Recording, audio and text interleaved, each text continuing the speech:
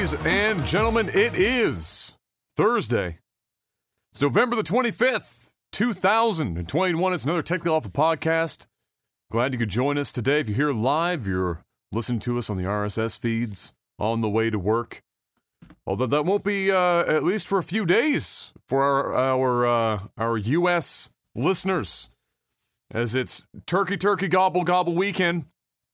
Long weekend for lots of folks south of the border, and hopefully you're all enjoying that. Should you celebrate in whatever form you may, got another great show lined up for you today. Let me just get this all on over here, and this on like this. Hit the like button if you're watching this on YouTube. Leave a comment. The usual stuff. Patreon.com/TechnicalAlpha. And by that I mean Patreon.com/LagTV. I don't know where my brain went with Technical Alpha. Hasn't been Technical Alpha in a long time. Patreon.com/LagTV. LAGTV. Let's get that one right. It's not send them into the wrong places. Support this podcast. Before we get started, Mr. Black, how was your week? It was another week, man. What did I do? Nothing. I didn't really do much. I've been on the grind again, so just been streaming a lot and chilling.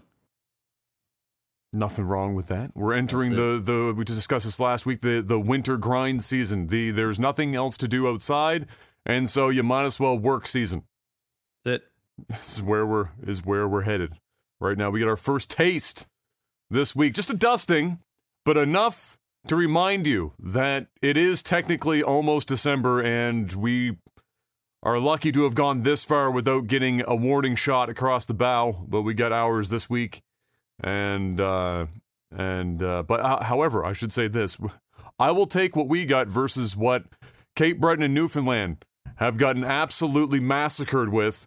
Any day of the week, we got like a light dusting of snow that I had to, aggressively scrub off the front of the car in the morning. They got 400 feet of rain and washed out roads to the point that they're fucking bringing helicopters in to deliver shit. So I think we got out with our lives on that one, and all the best to the northern half of the province and the provinces above us that got the worst end of that. What's up with the coastlines? BC got completely cut off from the rest of the country via rain, and now Newfoundland and Cape Breton getting hit with it on this side. You just can't seem to escape it. If you're next to the ocean, you're getting some. You're catching these hands. There's nothing you can do about it.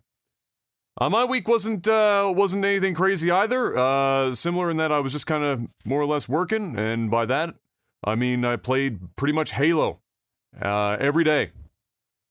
Almost nonstop since the last podcast, and enjoyed myself for the most part. You know, some of the finicky stuff we talked about last week is still there. Of course, it's not going to change overnight, but certainly been enjoying my time. And I see that you got in and played a little this week yourself. We'll talk about that a little later in the podcast. See what your thoughts on Halo Infinite's multiplayer has been, but. Before we get to that point, let's hop into some other video game news. First up, just get this out of the way real quick. Not a heck of a lot changed in the Activision Blizzard Gong Show this week. Few points, chiefly the stuff that we already expected to happen. Nintendo, PlayStation, and Xbox leads came out and said, "What the fuck is happening over there?" collectively. And sent out, of course, their own internal stuff to say, let's pat ourselves on the back for being less shitty than Activision, and then made their public statements to say, we're now looking into our partnerships with Activision because, holy shit, everyone wants to distance themselves from the giant dumpster fire that is currently happening over there as they sort that out. Activision Blizzard also has created, Mr. Black, this is their first big step. They're really putting themselves out there. Activision Blizzard has created a workplace responsibility committee. However, they created the entire committee solely based on pre-existing board members. Kind of defeats the purpose when most of your board members are the problem. However, I guess if you gotta look good on paper, this is a good way to start looking good on paper. That's up there with like the FBI doing an internal investigation on the FBI and finding absolutely nothing is wrong. Everything's fine. We looked into it ourselves, and we're fine. And lastly, Bobby Kotick did announce that he will consider leaving. Consider being the operative word in that sentence. No, he's not going to say he's actually going to leave. Consider leaving. Should he not be able to fix things quickly, which is very magnanimous of him given the fact that he's only been CEO of Activision Blizzard, Mr. Black, since 1991. If it was going to be fixed, shot in the dark on this one, might have happened in the last 3 decades. Maybe. I don't know. But possibly the odds of it being turned around in 6 months after 3 decades, not very high. But Godspeed to Mr. Kotick and his freshly appointed responsibility committee as they move forward with whatever it is that they're going to try and do with that. Next up, Ubisoft wants the next Nintendo, or wants to be the next Nintendo, it seems, as they announce an entertainment center is in production to arrive in 2025 with a full theme park coming afterwards. Similar to how Nintendo's got like Super Nintendo World or whatever that they just put out over there, I guess, except this time it's going to be 50 Shades of Assassin's Creed. Maybe when you enter the park, they give you a map, and on the map it's 1,000 fucking markers that you have to go and find everything while you're in the park, and you can't leave until you found them all. That's a very interactive experience. I'm sure lots of people would be very happy with that. They haven't actually given up a lot of details. We don't know what exactly the entertainment center is supposed to be, nor can we really get any guesses as to what the theme park is. But that's, it's going to be Super Nintendo World, but it's probably going to be closer, or Land, but it's probably going to be closer to, let's say, my guess is going to be closer to, like, Universal, where they have, like, those, a lot of, like, what do they call it, 4D? Yeah, kind of like interactive rides. Interactive rides and stuff. I suspect that's going to be, like, the main thrust of it. At some point, you're probably going to have, like, a roller coaster that's Splinter Cell, where you just physically sit on Sam Fisher's face, rubbing as much shit into that poor man as humanly possible, as they will not put him anywhere but somewhere that isn't his own video game. But yeah, we don't have much information on that. All we know is that the center, entertainment center, whatever the fuck that is, it's 2025. And then the theme park, well, if I had to take a guess, probably 2030. You peg another 5 years on top of that to do whatever that theme park is going to be. I believe they said it's going to be in or outside of Montreal somewhere. Probably, I think they said something like a 40-minute drive or some shit outside the city. And so somewhere out there is going to be where they set up shop. Rockstar apologized about their remaster trilogy this week, as they probably should have, saying that many fixes and updates are on the way, and they as well put the original games back on the digital storefronts, because really, if they didn't, the world might have imploded on them. We already talked last week about just how absolutely broken the remaster trilogy is. Rockstar has come out and said, you know what, guys, not up to our standards. Our bad. So here, have the old games back while we desperately try and fix whatever the hell this hot mess is. And I'll be very interested in just how fixed those games get, because it seemed like an awful lot of work. Seems like they're going to be remastering the remaster, as far as I'm concerned. Because I don't think there was a hell of a lot about the remaster that people were like, yeah, this is dope. It's more like, this is all terrible. Please, burn it and start over. And so, all the best to Rockstar on that endeavor. But that is good news. They at least put it back on the storefront, all the old games. That's the most positive news out of that entire situation. People can go back to those if they so wish. Against all odds, it seems the Smash Ultimate and Smash Melee communities are possibly getting some proper treatment from Nintendo, which Nintendo has basically done their best to distance themselves from this community and their esports scene for many years. And honestly, given the weird minor grooming and shit that's been going on and all the crap that came out of it, Nintendo made a pretty good choice thus far. That wasn't a bad, they dodged several bullets. They Neo'd the shit out of that.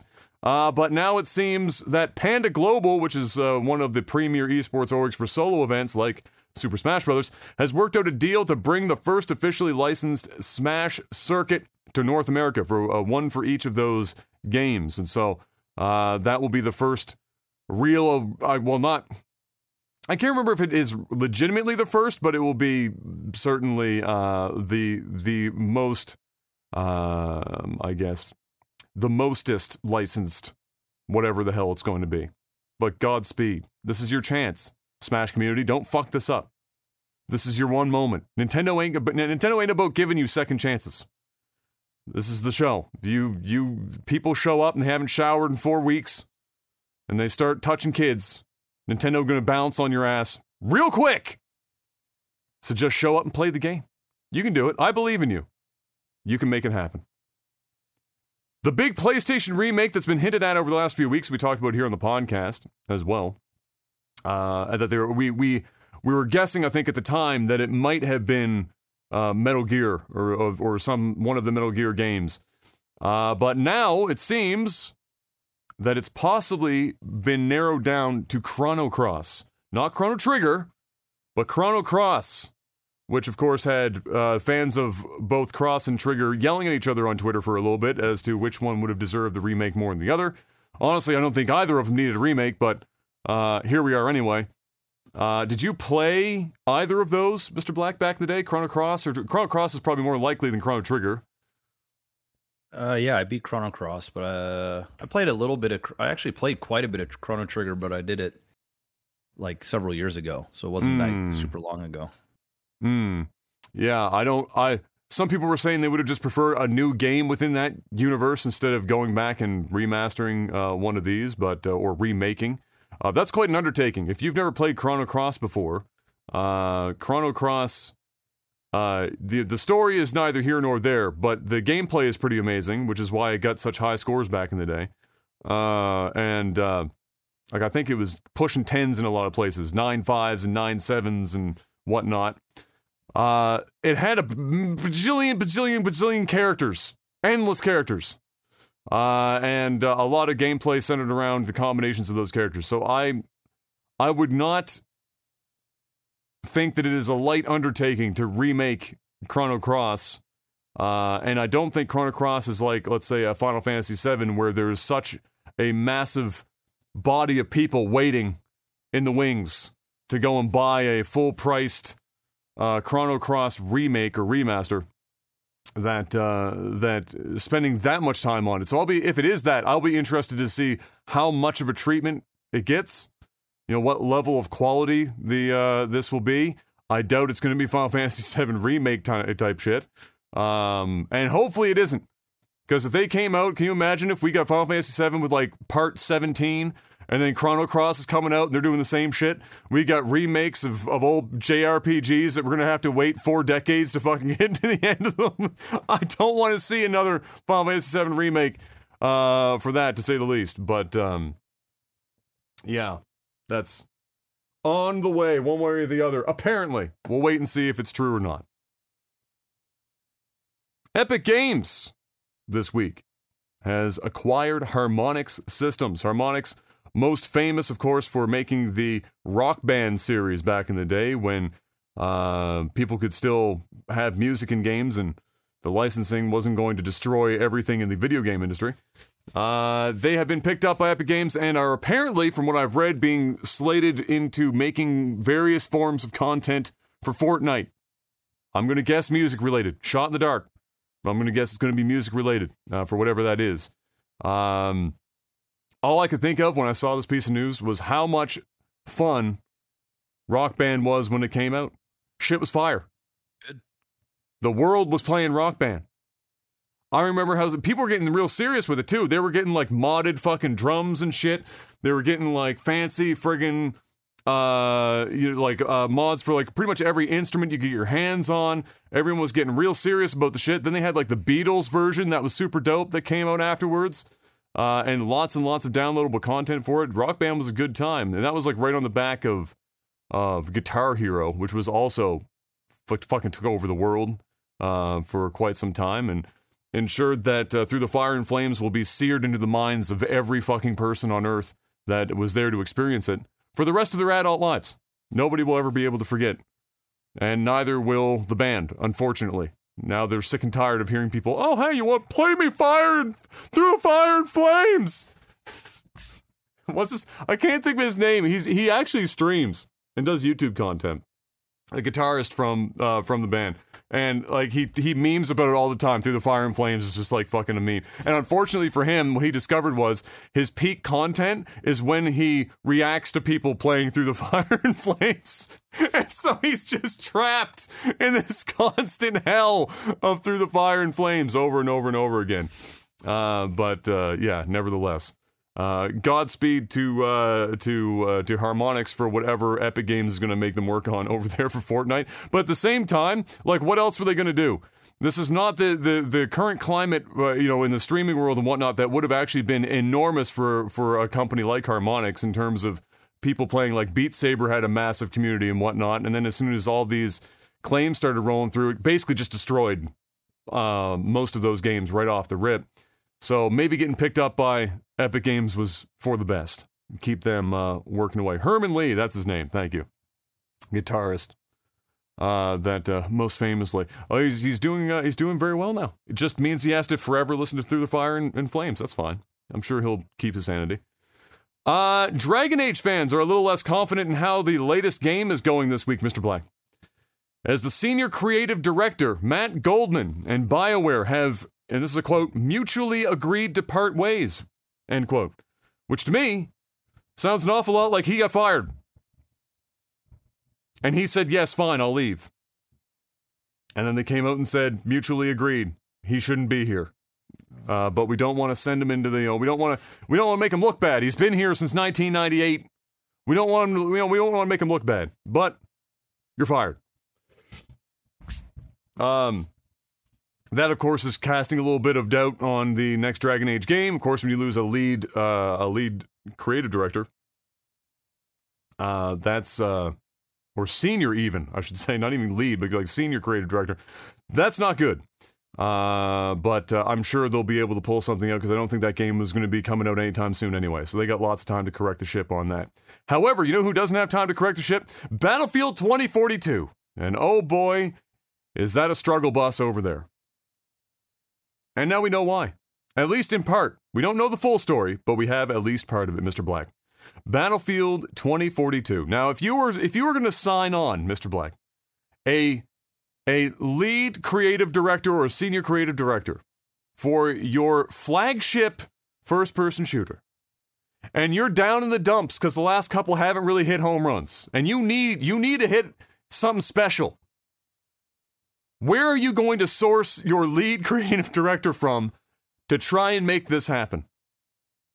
Would it A, be somebody who has previously had lead creative director experience in other major first-person shooter multiplayer video games, or B, a mobile developer that makes mobile games?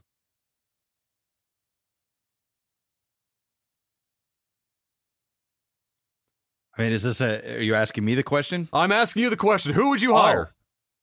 I mean, I would probably hire the person that actually makes games, not mobile games. Unless, they're seeing something that nobody else is seeing. I mean, I'm sure really good developers can make mobile games as well, but well, not in this case. Unfortunately, okay. when they hired their lead creative director, Mr. Black, for 2042, and he's leaving now, by the way, the company, not surprisingly. They brought in the lead designer. Sorry, not creative director. Lead designer. That's even worse. The lead designer who was brought in from King, the mobile developer behind the illustrious Candy Crush. He's leaving DICE. He does leave. I suspect the EA looked at him and went, maybe we can bring him in and he can figure out how to make us some money. Which is weird because they're selling it for full price and not going for free to play, where he would probably have better ideas as to how to monetize the game in a free to play environment. Instead, they're selling it for full price. So a little bit of a conflict there as far as the logic goes. But he's gone. Now that it's shipped, I have a sneaking suspicion that's another mutually agreed to part ways situation. And it explains a lot of things that I came across in my time playing 2042, including some of the most confusing menus I have ever laid eyes on. Nothing made sense in those fucking menus, and Lots of the stuff in the game also, coincidentally, didn't make a lot of sense. Which is why, at best, you've got people that are diehard Battlefield fans struggling to justify why this game should even be in existence, while everyone else has already kind of decided that they don't want to spend that much money on Battlefield. I'm sure in no small part because of the next part that we're going to talk about here. Halo Infinite is free $99. It's $3.00. That's how that works. But before we do jump into the Halo, because it's a little bit of a longer thing, I'm just going to give you this. There's nothing to talk about. I just want to say it's happened. Star Citizen has officially passed $400 million, baby! Let's go! So much money. We're on our way to $500 million. Crazy. $500 million is en route. I can't wait to see it. Send it on Twitter in 6 months, probably. That's crazy. I said on Twitter, I can't wait for this to hit $500 million and hear the myriad excuses as to why this game hasn't launched like any semblance of a completed product. Just a bunch of like... Well, the number is the reason why. I mean, why? Why? You just keep dragging it on. It's been in production for 10 years. There's no game out. None. It's little parts of a game. You know, you can mine back and forth. You can do your trade route back and forth. You can have like, well, but they haven't actually like, brought that shit together in a game. Let alone Squadron. What's it called? Squadron 42 or whatever, which was supposed to be like the single player standalone thing. Apparently, that's still like 2 years or so out. Yeah, like from launching. By the time the game launches, like everybody have already played the game anyway. You know, because it's not like they're holding like all of this content. It's like they're updating stuff and people are playing these new things, and then I don't know. I don't know. Anyway, well, the good news is they're opening a couple more studios and hiring like another 200 plus employees. So we're getting. Let's act. Come on, what do you mean? Is that good news? I guess they're finding somewhere to spend the money. I mean, if you've got the money, you got to find a way to spend it, and they've got a lot of money to spend, Mr. Black. They're at $400 million, so they got several dollars. They're buying Lambos. I'm telling you that right now. That's what they're doing. They're buying Lambos. Is Chris Roberts the next guy that like a YouTube advertisement comes up and his dude in a garage with a Lambo and a bookshelf behind him? Is he the next? That's it. That's it. You'll never guess how I earned so much money to buy this Lambo and have all these books behind me. Star Citizen. All I did was this. This one simple trick. I gave a very big bullshit story about how people can leave their miserable lives and live another life in space through the galaxies. And it's so big and so vast that, you know, it's like an infinite exploring game where you can live a totally different life. And it's amazing. You can buy these ships and customize them and start your own galactic wars and just basically live there. Like, think of World of Warcraft, but in space and better. And, you know, you can let your inner nerd out. And I sold people that pipe dream. That's what I did. And I bought this Lambo in these books. And for the low price of $499, I can give you the course. It's available online. But if you order today, I'm going to hack down that price half off. $249.99. Can I also get a free Star Citizen ship for buying this ebook? No.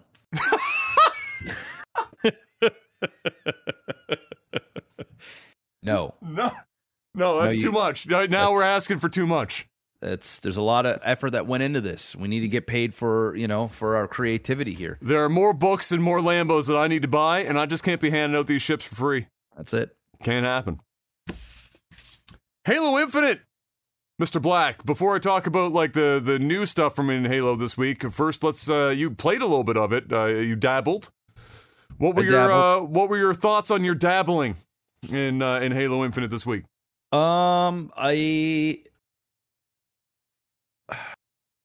I like it.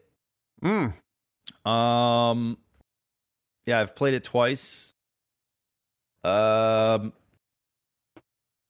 had a lot of people leave the games, which is unfortunate, but In You know, four it's- in 4v4s or in big team battles? 4v4s. Wow, Yeah, so really? I I haven't got it in fours. Big team 4 battles all the fucking time. Yeah, 4 out of 10 games for my placements were AFKs, like just left. Wow, holy shit. So That's weird. that was kind of shitty, but it's whatever. I didn't really care all that much.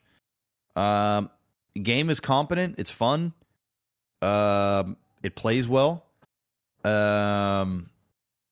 Did it remind you of did it give you an older Halo feel? Because for me, when I played it, it was obviously very new Halo, but there was enough feeling of old Halo in there, like in terms of how it moved, how the guns felt. It definitely felt distinctly Halo. Yeah, it felt like Halo. There was like enough new to like kind of make it. It's like sort of recreative. It's like a reimagining of Halo, which I can appreciate. I think they hit it out of the park with it. It's free to play, which is amazing. Yeah, I mean that's great. I mean, how can you complain about a free to play Halo of this quality? Yeah. But there's a but. There is a but. And I mean, I can't speak for everybody, but I think that this is the best version of Halo we're ever going to see. And I've realized that I'm kind of over Halo. You know, I've just realized that like it's a competent game. If I'm going to play a shooter, it's probably going to be that right now. But I've also realized that Halo has come and run its course for me. If this is the best version of Halo that we've had since Halo 3, and in my opinion it is, I think a lot of people will agree with it. I mean, we haven't played a campaign yet, but in terms of like your multiplayer experience, in my opinion, the this competency is the best. of the multiplayer, Yeah, like this for sure is the best version that we've had in a very long time, in like 10 years. Or more. But it doesn't, like, I don't wake up in the morning itching to play Halo. I'm not like, you know, I need to fucking play this shit. When I play it, it's fine. It's fun. I mean, I still rage a lot. That's any competitive game for me now. Yeah, I just rage at everything. It is what it is, and it wouldn't be Halo if I didn't rage. But I've realized that I'm over it. You know, it's kind of like you know, say you got an ex-girlfriend, and you guys break up, and you had a good relationship. You know, you fantasized about, you know, and then you've run the gauntlet.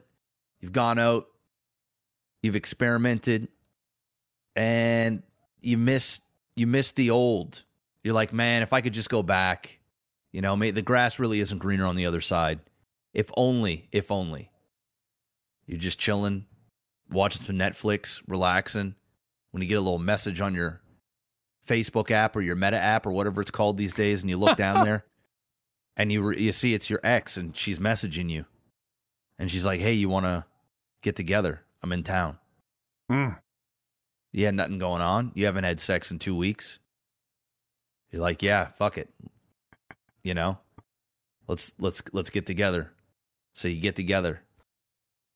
And she's looking better than she ever did. She's independent, got her own thing going. She's basically the best version of her you've ever seen. And then you go in and you smash, and she's better than what she was before. You know, she went out there, she had a lot of different dicks, she's had some experiences, she's bringing it in, everything is great. And then you're done. And then you realize this was the best version I've ever had. But I'm over it. I've moved on. My taste is different. You're great. You're going to make somebody very happy. But you ain't for me anymore. I'm over it. I grew out of it. That's Halo for me right now. That's a good analogy. I think that's gonna resonate with a fair number of people, certainly. Because at least for people that I think it goes one of two ways. For people that have stayed playing a lot of first-person shooters over the years and haven't dipped out of them for the most part, I think that it goes one of two ways. One, they'll have the same thoughts you did, where it's like, all right, I've kind of grown out of it. I have different tastes now. My shooter preferences are now this. Yeah. And then there are others that have been in that other category of shooter and go back to Halo, and you're like, oh my god, I missed this version of shooters. Because Halo is very distinctly its own shooter. No other shooter plays and that's the way it should like be. Halo. Exactly. It should be. Because when they did some of the more recent Halos, they were trying to be the other shooters. They were trying to be Call of Duty or whatever. And it didn't work all that well at all. I mean, they really pissed off a lot of their fan base by changing the Halo formula, too much. And now we're back to here, and it feels like that, like you said, I agree. I think this is the best version of Halo we're likely to ever get. All of their additions, even the ones that might have on the surface, like when I first heard about a grapple shot, I was like, oh my god, are we really putting a grapple shot in Halo? And then you get in and you start using the grapple shot, and you're like, this is arguably the greatest thing that Halo has ever fucking included in a game. This grapple shot is incredible. It opens up so many crazy tactical opportunities and amazing highlight reel type situations. And all of the gear, like the repulsor, where I didn't think about it until I watched the championship series, that crazy, they had this week, which was just a qualifier, but it went to a bracket reset and then another, best of 5 at the end, and it went all the way to the 5th game, and it was nail-biter the whole way through, and I see this guy take the repulsor, and he's in the middle of a fight, but he's got to get up this ledge, and he can't get up there to get to the fight fast enough, so he's got the repulsor, so he jumps, looks down, and repulsors the ground, and pushes himself up onto that edge, and I never even thought to use the repulsor that way. And you see all these people coming up with these unique ways of making use of all this new equipment that you might have looked at and gone, oh, who cares if I can fucking once in a blue moon repulse a grenade back at a motherfucker. Well, now people are like, oh, let me knock this guy off the edge with a repulsor, or let me use it as a rocket jump for free to get up a ledge, or to speed boost myself. Maybe I need to catch up to somebody real quick. That's what I was using it for. Yeah, jump, turn around, boost the floor kind of situation. There's a lot of really unique, because the sandbox of Halo and Halo's physics is pretty robust. I mean, you're talking about people where you're shooting grenades in midair and killing people as they're throwing grenades and things of that nature. So I do agree. I think this is the best version of Halo we're likely ever to get, or certainly the best version of Halo we could have gotten right now. Yeah. I can't envision how they could have really come out of the gate and not, especially with how tumultuous this development process has been. I think it's a miracle that it's as good as it is, and hopefully that extends to the campaign, which everyone that's previewed it here in the last 10 days or so has said pretty much unanimously that it's really fucking good. So hopefully that this year has miraculously allowed them to pull all this off and give us the best Halo. But, like you said, that doesn't mean that everyone's going to be into it. Halo is a very unique shooter experience. It might convert some people. It might turn some people off because their tastes have changed, or they're just not into that style of shooter at all. Yep. So many people are conditioned for fast, breakneck speed shooters now.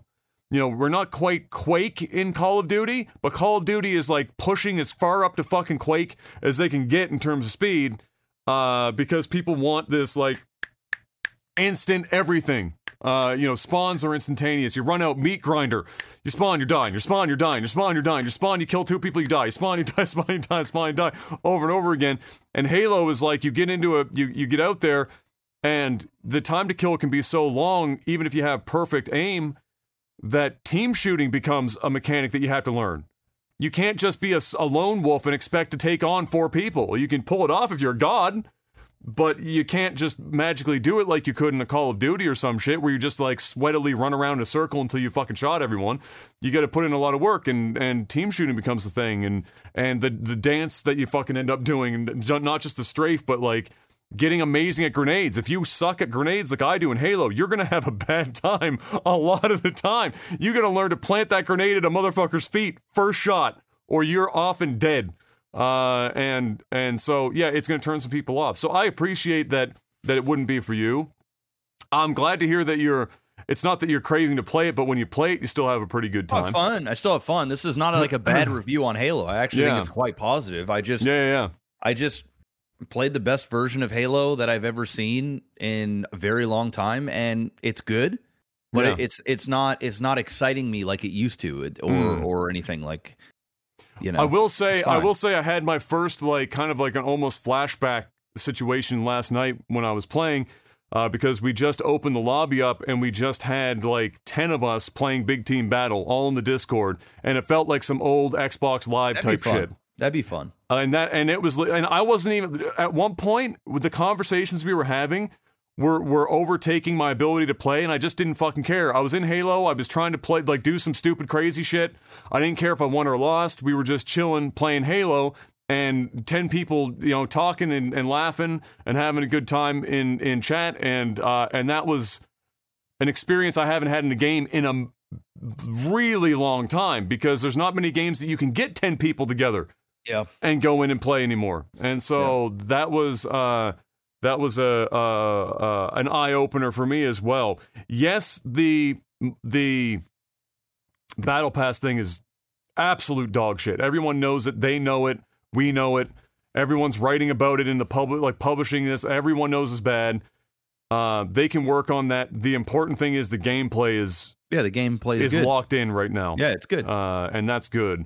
Yeah. They had their first event that went up here, and I do have a couple of things and other people again not also particularly happy with it. The items are fine. The unlocks are good if you're into the armor, if you think it looks good.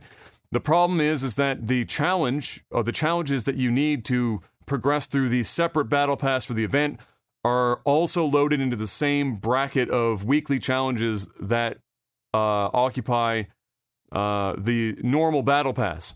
And so you can have a situation where you have none of the event challenges in your queue, and you have to go in and clear the other challenges to unlock and repopulate it randomly with an event challenge to then get it.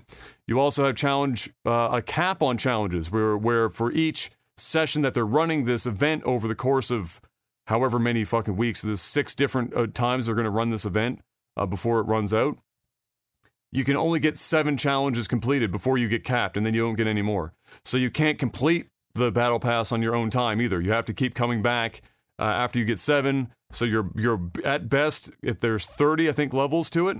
So you're going to do 5 separate runs out of the 6 to come back just to get it completed if you're interested in doing it. So that's, I'll be honest, it's fucking shit. It's terrible. It's a horrible way to run it. And it has perpetuated people not playing the objective in games because they get the challenges and they're trying to clear them to get to the weekly challenge now because they can't always just do those challenges specifically. And you get people posting endless screenshots of the in-game chat where people are like, play the point, and they're like, no, sorry, I got this challenge to fucking do, and you're just doomed. So they definitely do need to have a lot of internal discussion on how to clean that up because it is affecting the core multiplayer experience for some people. We also started seeing the first round of hackers come in. That's not a surprise. It's a free-to-play game. That was inevitable. What I would like to see is them talk about how they're going to manage hacking, because I don't know if we've seen enough from them as to how they're going to manage that, because as a free-to-play game, you have to expect it's going to happen. And in a game where each battle is quite a dragged-out process because it's not just about who sees who first, hacking is no fun in Halo. You have a chance of killing somebody in Call of Duty that's hacking because it only takes 3 seconds or not even 3 seconds, 0.7 seconds to kill somebody. But in Halo, take a while. So if somebody's just doming you in Halo over and over again, you're just going to have a real bad time. So I want to see them talk a bit more about that. But again, very much positive. And I look forward to playing some more, especially after last night. Now I feel like if I go on, I don't want to play ranked or something. I just open up the lobby, you just get a bunch of people. It feels like 2007 or 2006 all over again when everyone's just playing on Xbox Live and chilling. So that was quite a fun experience. And that's all we got for game news, Mr. Black, which means it's time to sell out. Patreon.com/legtv. Head on over there, throw your money at the screen. If you can't afford to do that, that's okay. Make sure that you leave a review on iTunes and Spotify and all those other places. Leave a comment on the YouTube for the algorithm. Hit the like button. Share it with a friend. We also got sponsors. It's that time of year.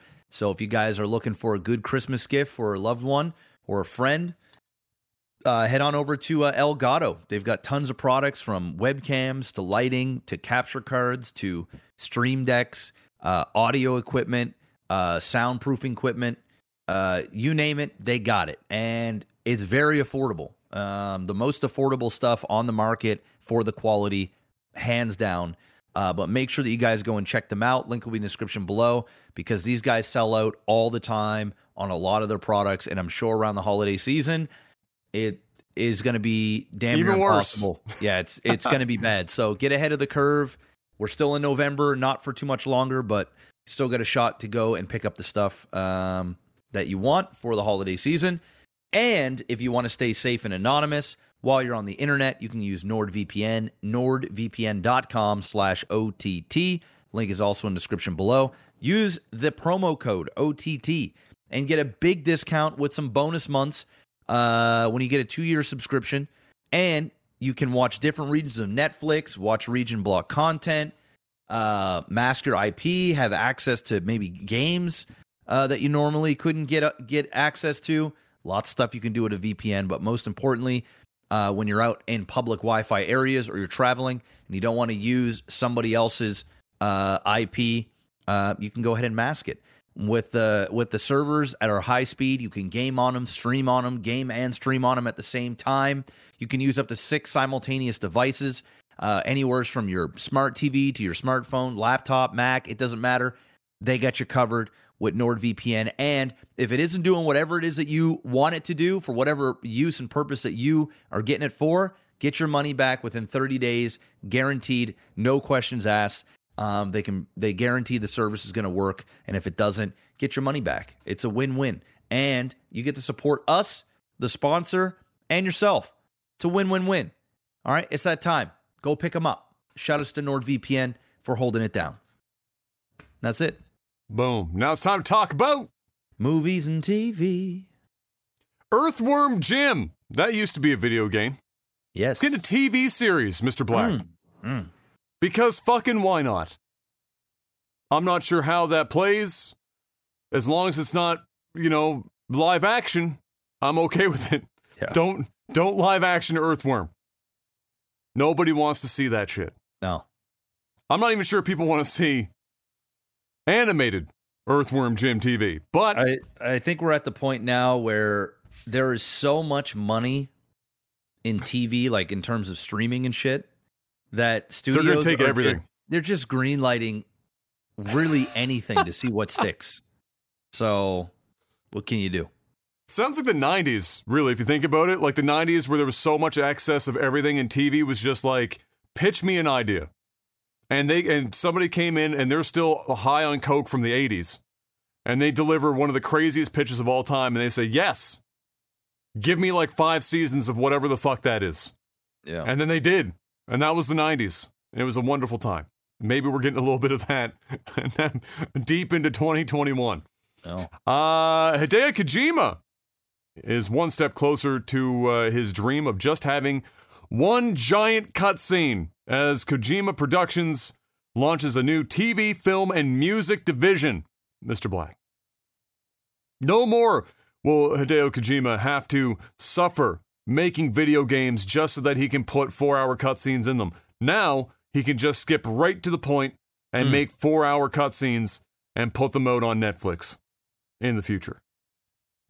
Truly, the future is now for Mr. Hideo Kojima. Bless. Ridley Scott. Been a busy week for Mr. Ridley Scott, Mr. Black. He's been, Ridley Scott has never been afraid to speak his mind, and this has been one of his weeks, for sure. He's a bit of an eccentric movie director, to say the least. But my favorite quote from Mr. Ridley Scott this week was which I wish I added the quote here, but it went along the lines of, and this was in regards to The Last Duel, his current movie that's out. Which I hear is good. Which I hear is like really good. Here's the problem. He said that his movie is underperforming because it made like 27 mil or some shit in its first run. Yeah. He said it's failing because all these millennials growing up on their fucking phones. To which I had a couple of question marks about that, Mr. Black. Couple of things. One, does he realize how old millennials are now? Because I feel like he's talking about them like they're still 19 years old. I mean, dude, the guy is 83 years old. So it makes sense. And he's probably low-key losing his fucking mind. And two, I am the core fucking demographic for this movie. Until I saw that quote pop up in my timeline, I hadn't even heard of The Last Duel. It's got actors and actresses I would want to watch. It's on a subject matter that I'd be down to see. I would totally watch this film. And I didn't see a single solitary advertisement. I live on social media. I am a fucking cave troll. I am literally on my phone, like he said, and on the computer all day, every day. I didn't hear a single person talk about it. I didn't see anything on my timeline. I didn't get hit up with any advertisements on like YouTube or some shit. Zero. And so maybe Shot in the Dark is not doing well because the advertising run was doo-doo. My best guess. Or people just don't fucking care about medieval like gore porn with A-list actors. They definitely do. I mean, they had like Adam Driver, Ben Affleck, fucking Matt Damon. They're all there. I mean, it's a star-studded cast, and apparently the movie's really good. They just didn't market it very well at all. I heard about it because like I'm heavy in the movie scene, and I pretty much know everything that's coming out. But like, I'm a small group of people. Like I'm the minority. I think what happened is they were worried about COVID, so they didn't want to spend a shit ton of money in advertisement in case they had to like push the movie back, and then do another run of advertisement, which costs tens of millions, or in some cases $100 million, depending on what you're doing. So I think a big part of it was just bad marketing. I think that's like 80% of the problem. I think the other bit of the problem is also COVID. So people. You need to really have a movie that people cannot resist going to the movies for. Things are picking up now again in the movie theaters, but for a while, like people would only go for very specific things, and this is sort of a little too niche for them. Yeah, I think so. For like the masses, for them to run out. Like if it was on streaming as well, I think this is a movie that probably would have done a little bit better if it was streaming and theater at the same time. Probably would have made a little bit more money.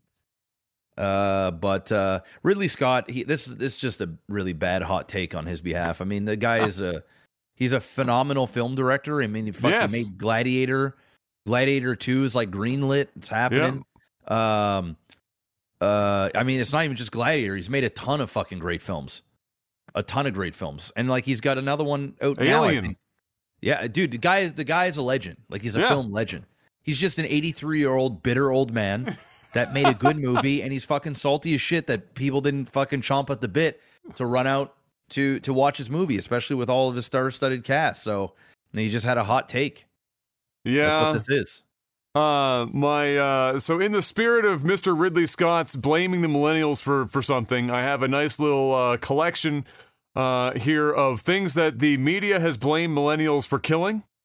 Over the last while. Somebody put this together, clipped a bunch of newspaper clippings of all the things over the last few years where millennials were blamed for destroying or killing, well, damn near everything, really, if you've been keeping up. So here's a couple of good ones here.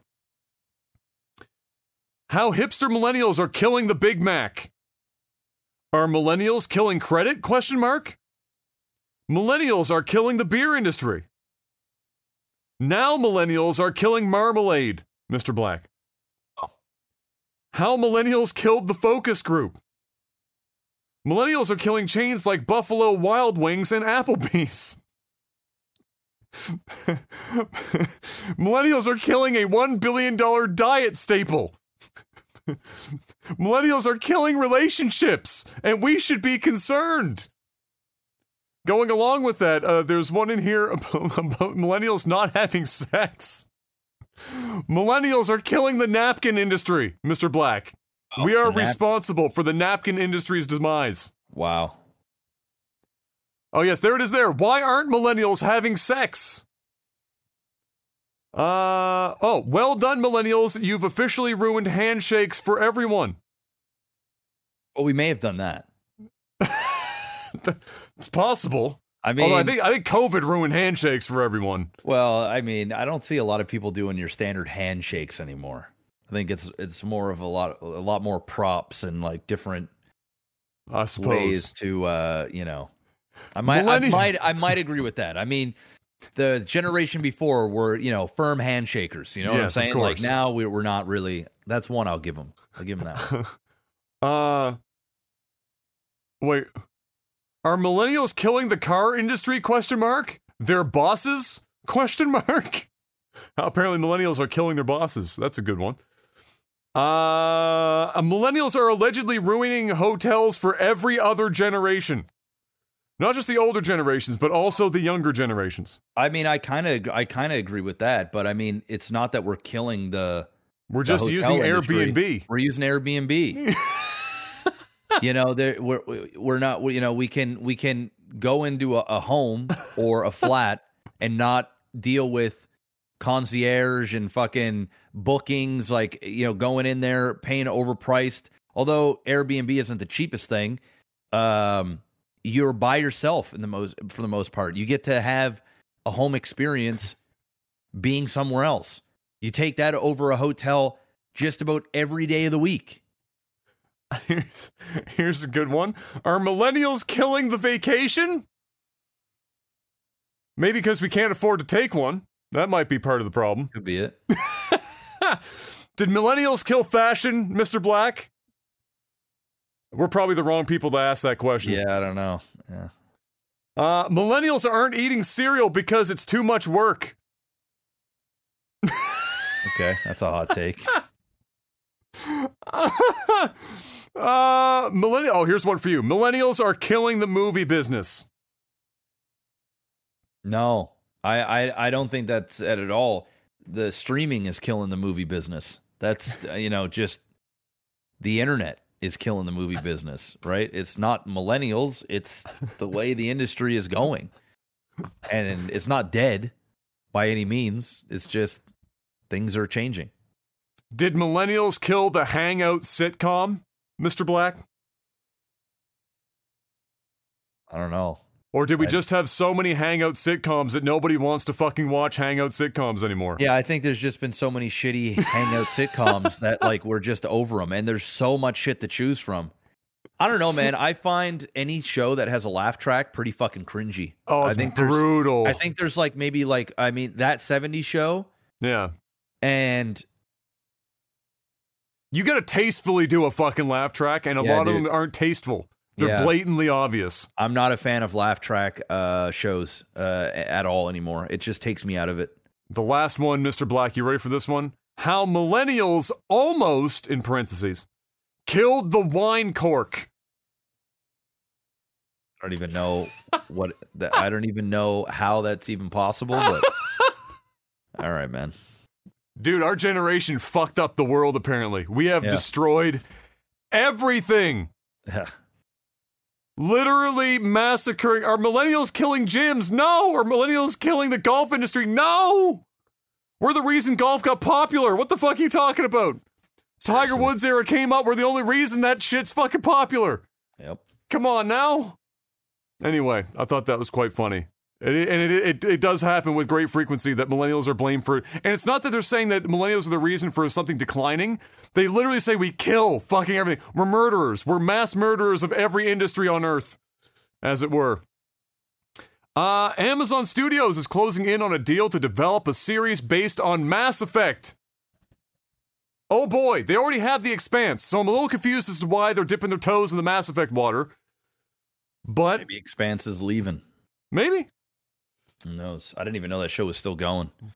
They passed it, Netflix passed it to Amazon, and Amazon picked up the baton and all right, well, kept going. There you go. I can't think of very many things off the top of my head that would be more difficult to not fuck up than doing a Mass Effect TV show, and I think the only people I could really trust is probably HBO to pull something like that off. But Amazon has like an above average track record now. Like at first it wasn't so hot. They've got a few. They've got several good shows on there. So like, Wheel of Time is getting like plus or minus reviews, and Lord of the Rings is coming, far. Right? So that's true. We'll see, right? That's just they spent like $500 million on that show. Damn, that's like one whole Star Citizen. It's the biggest. It's bigger than Game of Thrones budget. Like it's crazy. Can you imagine $500 million for an entire Lord of the Rings series, or it's like 6 episodes? Half-baked Star Citizen.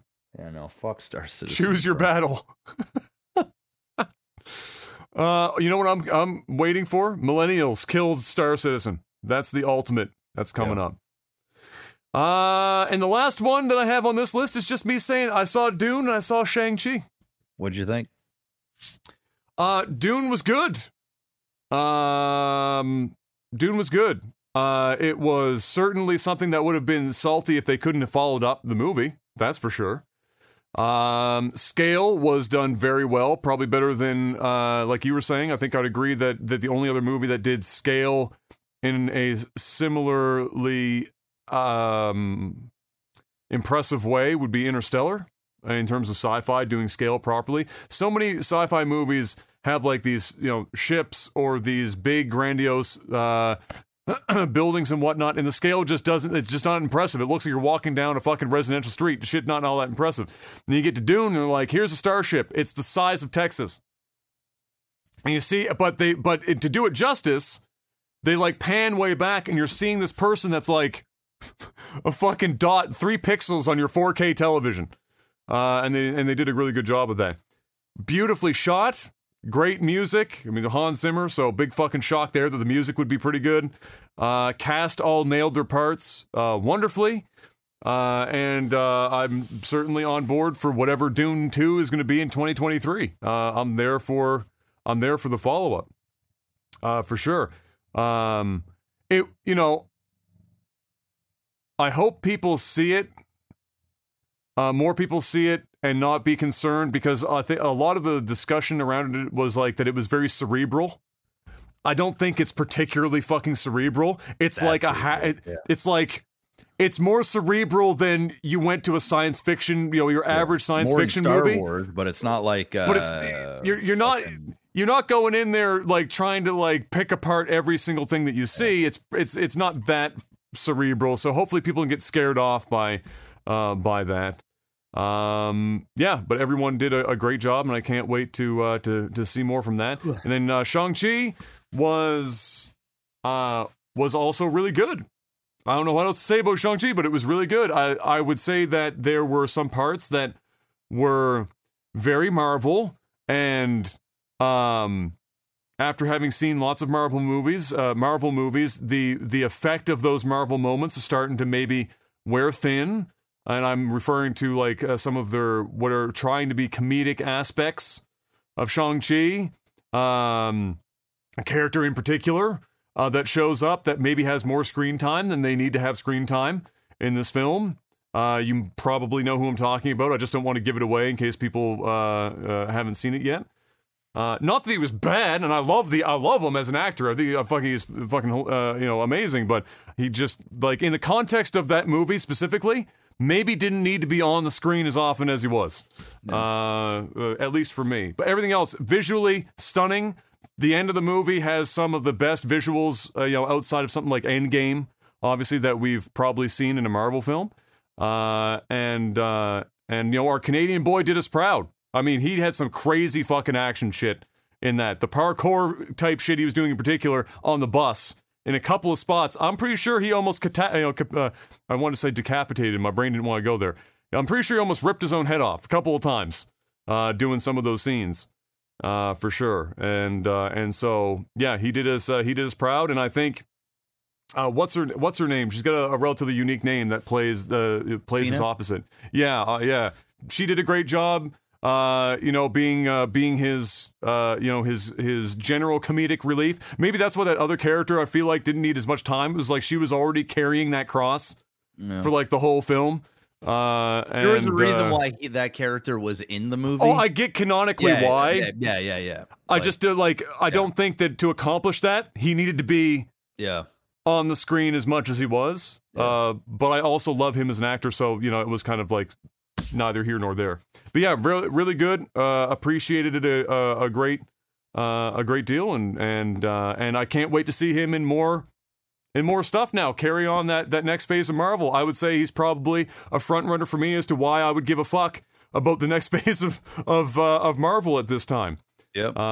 For sure. So yeah, big thumbs up on both films. No doubt about it. And that's it. Do you have anything else that you for movies and TV this week? I mean, I saw King Richard, the Will Smith movie with that plays Serena and Venus Williams' father. Right, that's like a semi-bio-ish kind of situation, biography-ish. Yeah, deal. it is. It's definitely worth a watch for sure. It's going to be Oscar buzz, and I think Will's probably going to win his first Oscar. I think it's going to happen. It's finally going to happen. I think it's going to happen. I think it's his time. He's getting older. There's not too much competition this year for Best Actor. He does a phenomenal job. How close to Will in Pursuit of Happiness is this role for him? It's very this movie is very Pursuit of Happiness. Yeah. That was the feel I got from the trailer, right? It's almost like it's the same sort of vibe. There's a little bit more comedy in this. It's not a comedy film, but there's definitely more. It's more lighthearted than Pursuit of Happiness, which was very like gloom and you got your feelings kicked in that movie pretty much the entire time. Yeah, like you get your feelings kicked a couple times in this movie for sure. Especially if you're a parent. Like, that's one thing that's like ever since I became a dad, like movies have changed now. Movies are they definitely hit different, man. Like different specific topics and different things. Like it just hits different. So like, as a dad, and he plays a father and he's the star. Like the movie's about him. Right. But and then after I was done watching the movie, like the last couple of days, I've been watching more Venus and Serena stuff. Like just I'm more interested in their life. I never followed they had them. A crazy life, bro. Yeah, they're still ride. doing their thing. So it's a good movie. It's not something you should rush out to the theater and watch, but if you can watch it on digital, which it is released on digital as well, so you should definitely watch it. Nice. I recommend everybody to watch it. Kayla watched it as well. She liked it. It's a little long. It's like 2 hours and 20 minutes or so, and you can kind of feel the length. It definitely could have been cut like another 10, 15 minutes, but there wasn't any part where I was like, this didn't need to be in the movie. It started to feel lengthy, but I was enjoying it as well. Like I almost didn't want it to end. I wanted to see more. But it's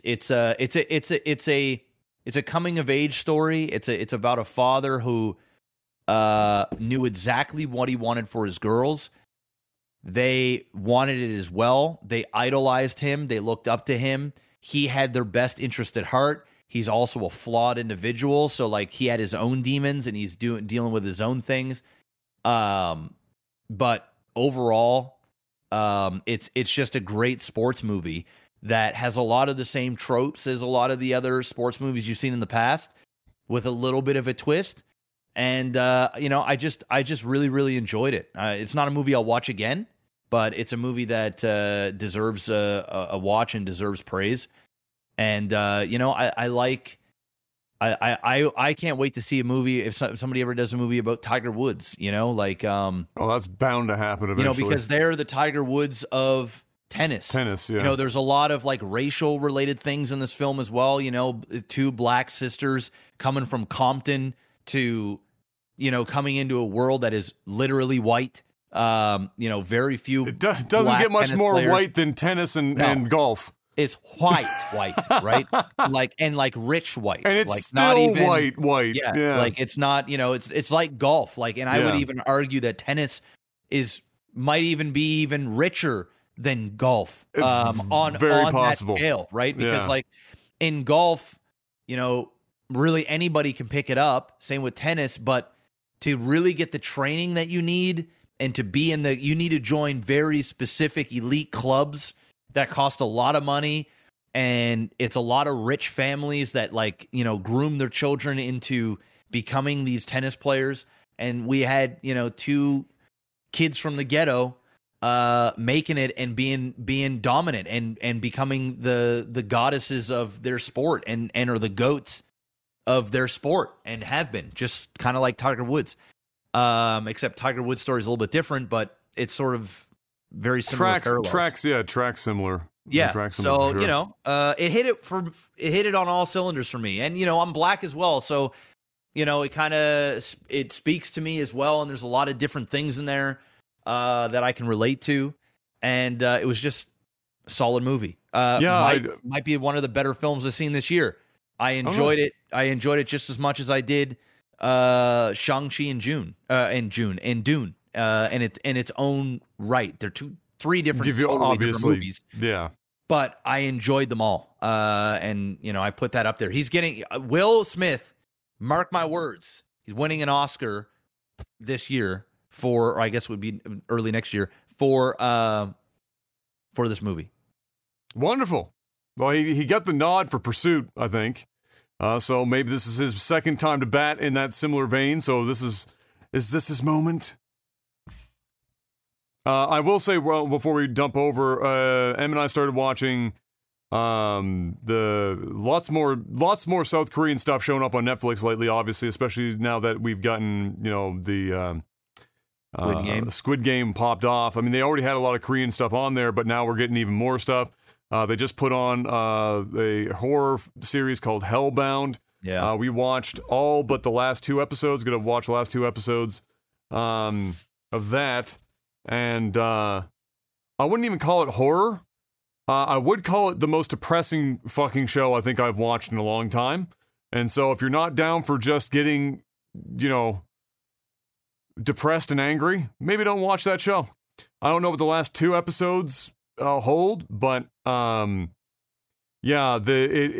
went back to the well one too many times to repeat something that didn't serve a different purpose in terms of the narrative, and it just served to just be like more depressing. So unless they just were, their goal was to just depress people as much as humanly possible going into the final 2 episodes, I guess maybe that's it. But between Squid Game and Hellbound, one thing's for sure: the Koreans like their shock stuff. They must be into the shocking fucking genres, because if there's one thing Hellbound does, it gets your attention pretty quick, for sure. And otherwise, that's it, which means it's time to move on to tech support. Patreon.com/LagTV. Financially support us, please. $10 or more per month gets you a couple of benefits, chiefly the ability to ask us questions each and every week on a post I put up before the podcast called Tech Support, where you can ask us your questions and we have your hot and spicy answers, at least for as many as we can get done in the time that we have. First up, let's see here. Cryptic Cyanide asks, Jeff, do you intend to eventually show Kai any anime? If so, at what age? Anything else other than Dragon Ball? Nothing other than Dragon Ball. That's it. This is Dragon one only. Ball or bust. Are you going to start him at Dragon Ball, then Z, then like the fucking we're gonna Super? Move him up. We're going to move him all the way up. Are you doing abridged, or are you putting him through the stupid arcs of like the Saiyaman? We're putting through the whole damn thing, man. We're going to watch it from start to finish together. You're really going to put him through Saiyaman, bro? That's terrible. I'm going to put him through it all. And I mean, if he's a kid, he's probably going to like that part, Yeah, that's true. Speaking of tennis, in the Saiyaman arc, they play tennis. There you go. They do. Danjum's back with another console. This time it's the 360. Top 3 Xbox 360 titles. Halo 3, we just talked about earlier. Oh, boy. Halo 3, Oblivion or Skyrim based on your tastes in Elder Scrolls.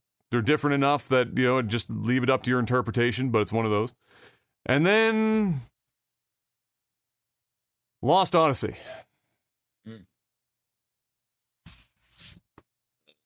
Man.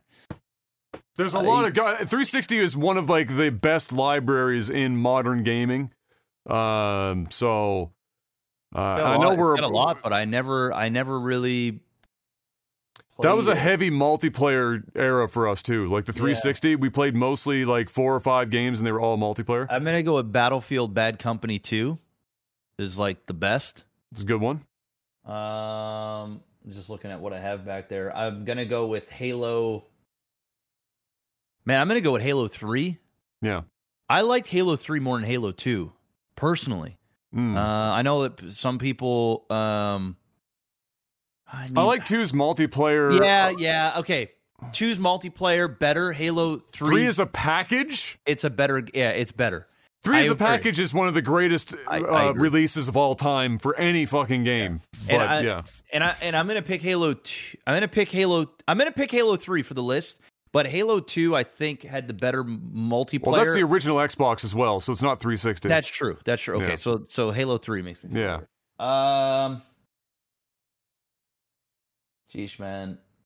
I mean, that's where Modern Warfare 1 and 2 were as well. That's where, that's where Forza showed up on the scene. Forza Motorsport 2 is my most played 360 game. I discovered the other day.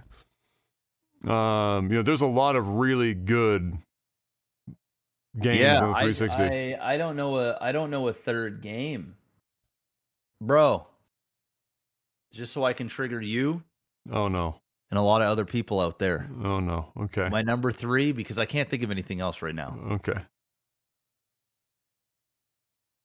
Final Fantasy 13. Oh. I'm gonna say it because listen, and here's why. I'm not putting if I put another game up there right now off the top of my head, it's gonna be another shooter. And I need something that's not fair. A shooter.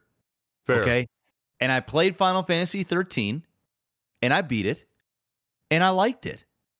I didn't hate 13. I wasn't a big fan of the linear part to it, but at the same time, it kept the story going. Kept the game flowing and going.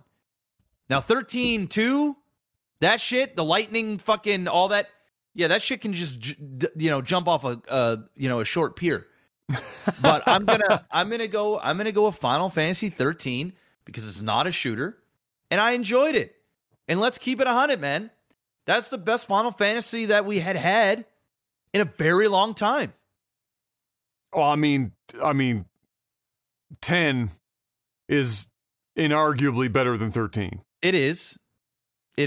12 is up to your interpretation of whether or not you wanted to have the Star Wars story. I can't go with 12. And I think 10 is probably the better Final Fantasy game as a whole, but I think 13 knew its lane. I think it did it well, and it spawned the new version of Final Fantasies that we've been getting over the last, for better or worse, 10 years, for better or worse. So I'm just going to go ahead and say that just to trigger some folks. What was that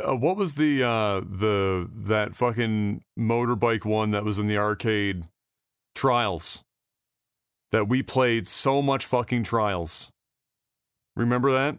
We go on Xbox Live Trials, the motorbike game that you had to get like from one side of the level to the other in like the shortest period of time. Trials HD. That was it. We played so much Trials HD one night. I got home from university and you and I were on until 5 a.m. Yeah. Actually, later than that. Later. I was still in my clothes in this room. The overhead light was on. Mom walked into the room at like 7:30, 8 o'clock in the morning and said, "You're up early." And I said, "I actually never slept." I got home from university and played Trials HD. When I went to bed, all I could hear in my mind, because you'd get like halfway through a level and you press the back button to restart if you fucked up. Oh. And you'd hear the same engine rev over and over and over again. And so in my sleep, that night. It was just ring, ring, ring, over and over and over again. It's crazy.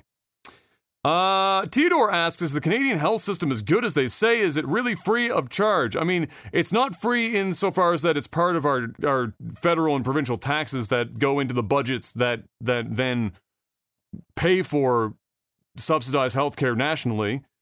So it's not free in terms of like they're just giving it to you for $0, for your life. Is it as good as they say? It's good insofar as that, and this is just my opinion, it's good insofar as that if I got in a car accident and I go to the hospital because I was in a car accident, I'm going to be taken care of basically immediately, and when I come out of whatever fucking medically induced coma or whatever needs to happen to patch me up, or even if it's something that's just, I've got cracked ribs or broken arm or whatever the fuck, I'm not going to leave that hospital with a massive bill on the other side that could possibly financially ruin me. Because just like anything, while we definitely pay for it with our taxes, I would rather spread that out over my lifetime and reap the benefits of it over my lifetime, going in as I need to, even as a healthy individual that's only stepped foot in a hospital a couple times in my life. Knock on wood thus far. I would rather that than be concerned that I'm going to have a big bill that's just like a nuclear bomb that I can't financially take in one sitting, or have to fight with my insurance company to try and whittle that number down, etc., etc. So the other side to that is just like anything that's public versus private. Privately run because it's for profit and they have more funds tends to result in, I guess, better on average care, although there are some examples where people will still travel to places that that isn't the case. Like, let's say Mexico, for example, is a popular place for some people to go for certain procedures. So you can get better care. The other thing is, in certain regards, for example, let's say that you had something going on, you needed an MRI. You can pay for a private clinic to get an MRI here if you want. It's still going to be a relatively long list because there's not a lot of private clinics, where if you're, in the US, you might pay more money for that MRI, but the period of time will be shorter, like much shorter. So if you have good insurance and or you have a fair amount of money, private healthcare is going to likely service you better on average in a shorter period of time. But up here, the benefit, the trade-off for that is if something catastrophic happens, the vast majority of the time, you're not going to go personally bankrupt because it happened. And that's kind of your trade-off. And some countries do it better than Canada, for example, obviously, for various reasons, that do also have subsidized healthcare via the government. So, we have a lot that we're working through here, like lots of countries, especially with COVID, where our system is completely fucking run ragged. And Nova Scotia is a great example of this right now. We're going through a shitload of programs to try and up our nurse and doctor count here, for example. But yeah, I would say the trade-off is worth it for me. I'm okay with it, especially since, for the most part, if you still want to pay for something like an MRI, you can. It's just that the wait list is still going to be, even in a private clinic, let's say 3 weeks to a month, instead of you walk in and say, hey, I want an MRI next Tuesday, and they say, okay, we can do it today. It's kind of like the trade-offs. That's my side. Yeah, I mean, I'm not too far from that. I mean, we don't have a perfect healthcare system, but it's close to it. When I say that, you're never going to have a perfect healthcare system. I mean, it's just virtually impossible, right? Trade-offs for anything. Yeah, there's going to be trade-offs. I mean, obviously, I can afford healthcare for me and my family. So, if we had private, and I do have a healthcare plan, it only costs me like $250 a month. Yeah, that's why I've got my own plan as well. Yeah, yeah, it covers myself, Kai, and Kayla, and that's usually for prescription, dental, eyeglasses, massages, chiropractor. So we kind of get that money back anyway, as long as we're actively doing those things, which we do. So, we kind of get that money back. You do 2 massages, you basically, half your fucking healthcare is paid for at that point. Yeah. Yeah. So, and I'm usually getting 1 massage and a chiropractor at least a month, sometimes 2. So, that kind of pays for itself. As for hospital and stuff, kind of like Adam said, we don't have to worry about somebody breaking their arm or whatever, and whatnot, or if you need an MRI and stuff, like you can go get that done. The shitty thing is the wait, right? So like, you know, if you have an MRI, if you need an MRI, it's usually a long time unless there's an emergency. It's triaged.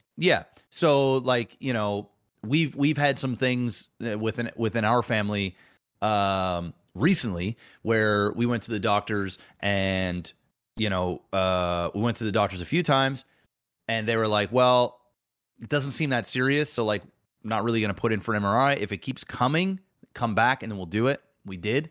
And then we had to wait about 2 months before we could get the MRI.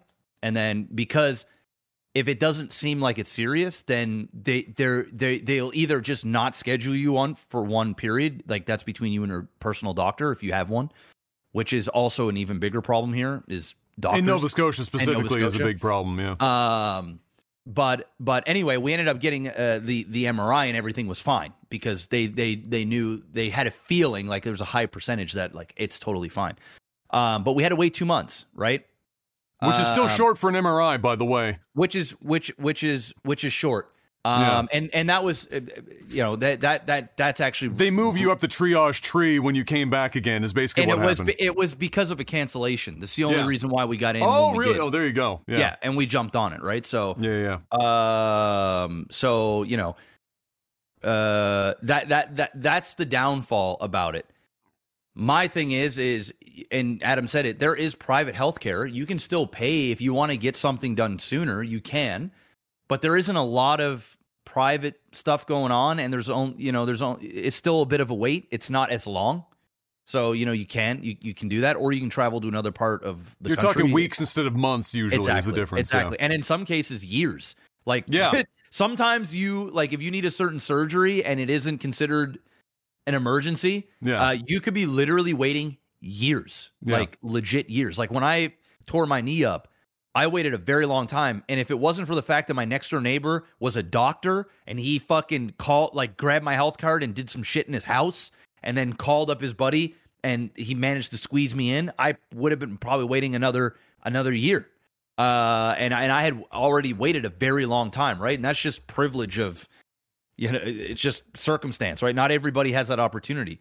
So it's not the best. Like Adam said, there is, you know, better healthcare systems, but it's one of the best. So, you know, somebody like me that can afford healthcare, it's, you know, if we had private healthcare, fine. But I'd rather spend a little bit more in taxes and have it so that everybody in Canada, that's one thing. I know you guys peg me to be some sort of fucking, you know, capitalism fucking, you know, unethical or fucking, I shouldn't say unethical, but empathetic. That's probably a better word to use. That I don't have empathy for people.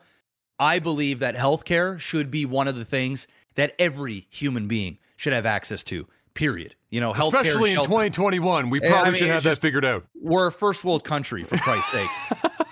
You know, if somebody breaks their arm or feels a bad pain in their chest for a long time, they shouldn't have to feel like, I don't want to go to the doctors to get this fixed because it's going to cost me $10,000 and or even $1,000 and cripple, you know, your financial situation.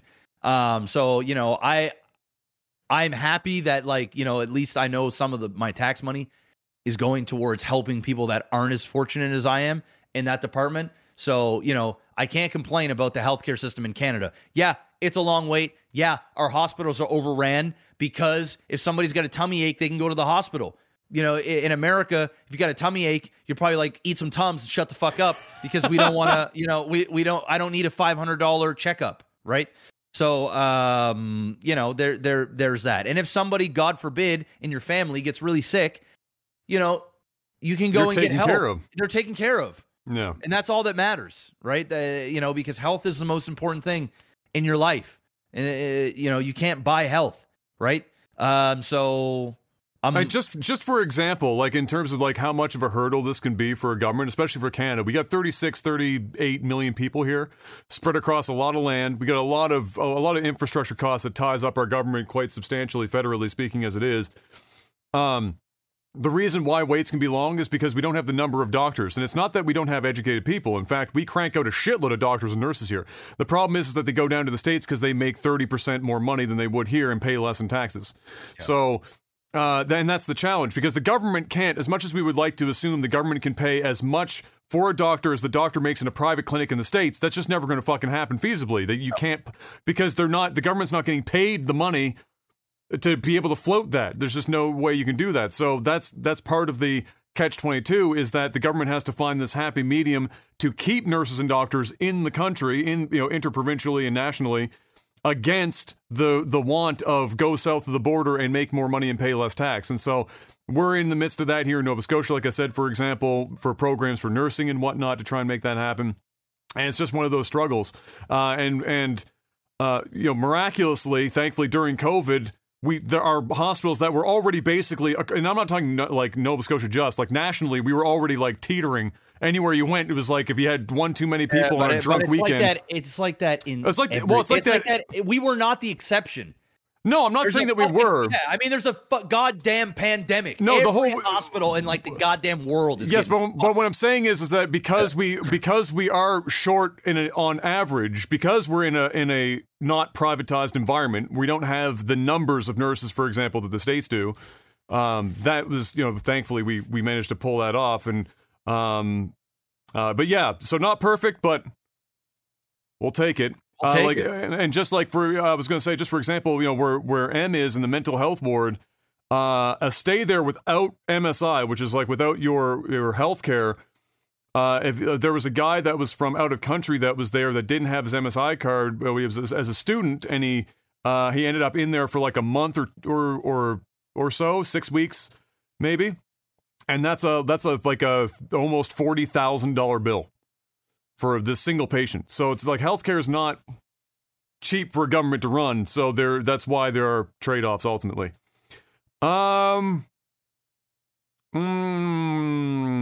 Jorbach, how invasive is the Christmas music where you go so far already? Annoying? ? Seeing how I never go anywhere, I haven't had to experience that yet this year. No retail, no problem. Yeah, I the only time I ever hear Christmas music is if I'm playing it myself, which I will be, come December, I actually embrace the Christmas music. December 1st, it's on. Yeah, I enjoy it. I'll have it up in my speaker system, just around the house, might even rip up the fireplace a little bit, got the Christmas tree on, and listen to the music. I mean, I don't work in retail. I don't leave the house, so I'm not listening to radio and shit like, most folks do. So, I only listen to Christmas music when I want to listen to Christmas music. That's it. Yeah, I the only place I've been so far since Christmas music would have started to come on was when Em and I went to Chapters the other day, and that was like a fucking bro. If there's one, I hate being in public more now than I ever did before. Like you go into Chapters and it was shoulder to shoulder in that fucking store, and I just didn't even want to be. Not even just for COVID. It's like I've gotten so used to not being around like 300 other people and like shuffling around in public that I was just like, I don't want to be here. Even a little bit, but I'm here because Em wants to be here, so I'll walk around. And there was like this one really enthusiastic employee that, even though they're not making commission, was trying really hard to sell this one poor woman this book. Walked over and was like, saw that she was holding this book. She was like, oh my God, that book is incredible. Let me tell you just how incredible it is. And then went on this like 5-minute fucking dialogue, or monologue, I should say, because she was the only one talking, and told her like half of the story of the fucking book, at which point the woman put the book down and walked the fuck away because she already knew the fucking entire story. And what was worse is this woman was, I swear to God, I did this on stream to like show just how close. It was like the woman was standing there, she has her little book or whatever. Here's the woman's face. All right, here's the woman's face. And then the employee comes over and she's like, oh my God, let me tell you how incredible this book is. She was 3 centimeters from this poor woman's face, just screaming as if she was across the room. It was brutal. But they did have Christmas music on, and that was the only time that I experienced it because I'm never outside the fucking house anymore for that kind of thing. And in fact, the radio hasn't even really been playing a lot of Christmas music yet, but I suspect we're coming up on it. So to really answer the question about the song that we all know you're talking about, I haven't actually heard Mariah Carey's Christmas album yet pop up anywhere. It'll happen. Thankfully, but it's going to happen. It'll happen. Shady wrote us a small novel here. Shady asks, being a girl who has had multiple groups of guy friends who game, I've observed a familiar behavior among some men and wanted to ask, excuse me, why do guys bond? Why do guys bond by insulting each other's dick? I've experienced guy friends making some really harsh jokes, and it's often retaliated by jokes about each other's dick, or back in the day it was your mom jokes. I haven't experienced this with my female friends, probably because they don't have penises. So why do you guys bond this way? Is it a masculinity thing, a hierarchy thing? It's something I've learned to fit in. Look, one of the differences between guys and girls, and it's whether it's like socially engineered and we don't even realize it's happening or not, guys just chirp each other fucking constantly. It's how we show each other love. It's for the same reason why two guy friends could literally beat the fuck out of each other, and the next day they're sitting on the couch watching watching movies, playing games together. Where girls, on the other hand, they hold grudges for years. Something happens. It's not even a physical altercation. It's like somebody said they didn't like your shoes, and motherfucker has got like the grudge on and like the cold stare, cold shoulder for 17 years following. It's something about it's just something that, I don't know, it's just something that dudes do. Yeah, I think like if most girls, and I mean now we're painting with brushes, all right? So I'm painting with broad ass brushes. So there are exceptions, of course. But I think like if you had a girlfriend, like say there's a bunch of girls together and they're all drinking wine, right? And doing what girls do. And in broad strokes. And they're chilling doing their thing. If one of those girls go to the other girl and say like, "Man, you're like, your teeth are kind of fucked up." You know what I mean? Or like, one of them's got big, got some knockers and the other girl doesn't. Yeah. Right. It's like, man, you're flatter than, this floor or whatever. Right. Like that's probably not going to come off great. There's probably going to be some tension. And if not, there might be some laughter. But the girl that's getting insulted is probably going to take that shit to heart. And like Adam said, there'll probably be a grudge. When it comes to dudes, a dude can go, bro, you look like fucking shit right now, bro. Like, you need to go shave. Hey, Adam, man, you're getting fucking bald as shit. You know what I mean? Like, just shave it off, bro. Give up the dream. Exactly. Like, you know what I mean? Like, if I told Adam, like, bro, you are balding as fuck, man. Just buzz that bitch. And I have in the past. We're not going to get mad at each other, right? Adam be like, dude, Jeff, you're looking haggard, bro. Haggard. That's the word that Adam uses. You're haggard as fuck. Bro, you need to get your hair cut, man. Like, you are looking like a hot piece of shit. I'm not going to be like, damn, man, fuck you, man. I'm going to be like, yeah, fuck. You're right. You're right, man. I'm fucking hurting right now. That's what we do, right? Be like, dude, your dick is hella small, bro. It's Facts. like, but like, that's what we do. We're guys. We can handle it, right? Like, yeah, it's just different. It's just bro talk, right? Like girl talk might be, I don't know. I'm not part of girl talk. So I don't know. I don't know how girls chirp each other, right? Because I feel like I'm not even sure girls really chirp each other. It's all passive aggressive shit. It's going to be passive aggressive. It's not direct. That's the difference between guys and girls. Yeah. There are exceptions. There are girls that are super direct and guys that are passive aggressive, but on average, guys are like super direct and to the point, and girls like will dance around that shit and like be passive aggressive about their ways, and then it's all like mental ninja bullshit for girls, and with guys it's just like, yeah. I remember like Jeff. I walked through the door right behind Jeff, like fucking probably early 2019, and RP was just a gong show at that time, and I walked in the room and. And he was in the same sweater, too. His hair was long. He hadn't shaved in, like, fucking 2 months. Like, he turned around. His eyes looked like fucking just dark circled the shit. And there was, like, spreadsheets behind him. And I was like, bro, what the fuck is going on in here? Is like, motherfucker, you playing RP or you being an accountant? And he tried to explain this thing, and you ever seen that meme where the guy has got like fucking like strings all over the whiteboard trying to describe like the various ways in which something is connected to something else? And I was like, bro, stop. You look haggard as shit. Take a shower and shave. Fucking get off of this mess. It's horrible. Yeah. My wife told me the other day, man, she literally... So, dude, I can't make this shit up, man. Yesterday, I wasn't even upset about it, man. I just looked at her. She said, man, you're a fuck. She said, I'm paraphrasing, but it ain't too far off. She was like, you need to fucking shave your face. You need to get a haircut. You're fucking hurting. Like, you're looking hurting, right? And I was like, man, fuck. What the fuck? I'm starting to be like, you need to work out. Yeah. Oh, dude, you're getting soft. You need to work out. Kayla already told me. Dude, it got to the point where the other morning she got Kai to come in the room. It's fucking 7:30 in the morning. And Kai came busting in the room. He's like, Daddy. I'm like, ah, right? Because I'm barely fucking sleeping. I wake up at like 6:30 in the morning when Kai wakes up, when Kayla gets up. So she's out there for about 30 minutes, 45 minutes. He comes busting in, Daddy. I'm like, what? He's like, it's time to get up. It's time to work out. I'm like, what? It's time to work out. I said, what do you mean work out? The mommy said it's time for me to work out. I'm like, oh, okay. So now I'm getting the messages. Through her, and she's telling you, you trying to tell me something? There's a 2-on-1. It's a 2-on-1, man. But here's the thing. I can handle it because I own it, man. I'm out of shape. I'm haggard. I'm tired. Yeah. Not feeling particularly well. No. I'm run down. Fuck, man. Like, it is what it is. I'm done. I can't even be bitter anymore. They got a point. You're just not wrong. Sometimes you need to hear that shit, man. Sometimes you need to hear that shit. I'd rather hear it than not hear it, right? So I think that's just the difference. It's just, and I don't know if it's just like when you're really young, like guys are. It's like the classic guy, little boys are told to suck it the fuck up, and little girls are like princess and like coddled or whatever the shit. And then by the time it gets older and older, the girls are supposed to act a certain way, the guys are supposed to act a certain way, and then you get to these kind of situations.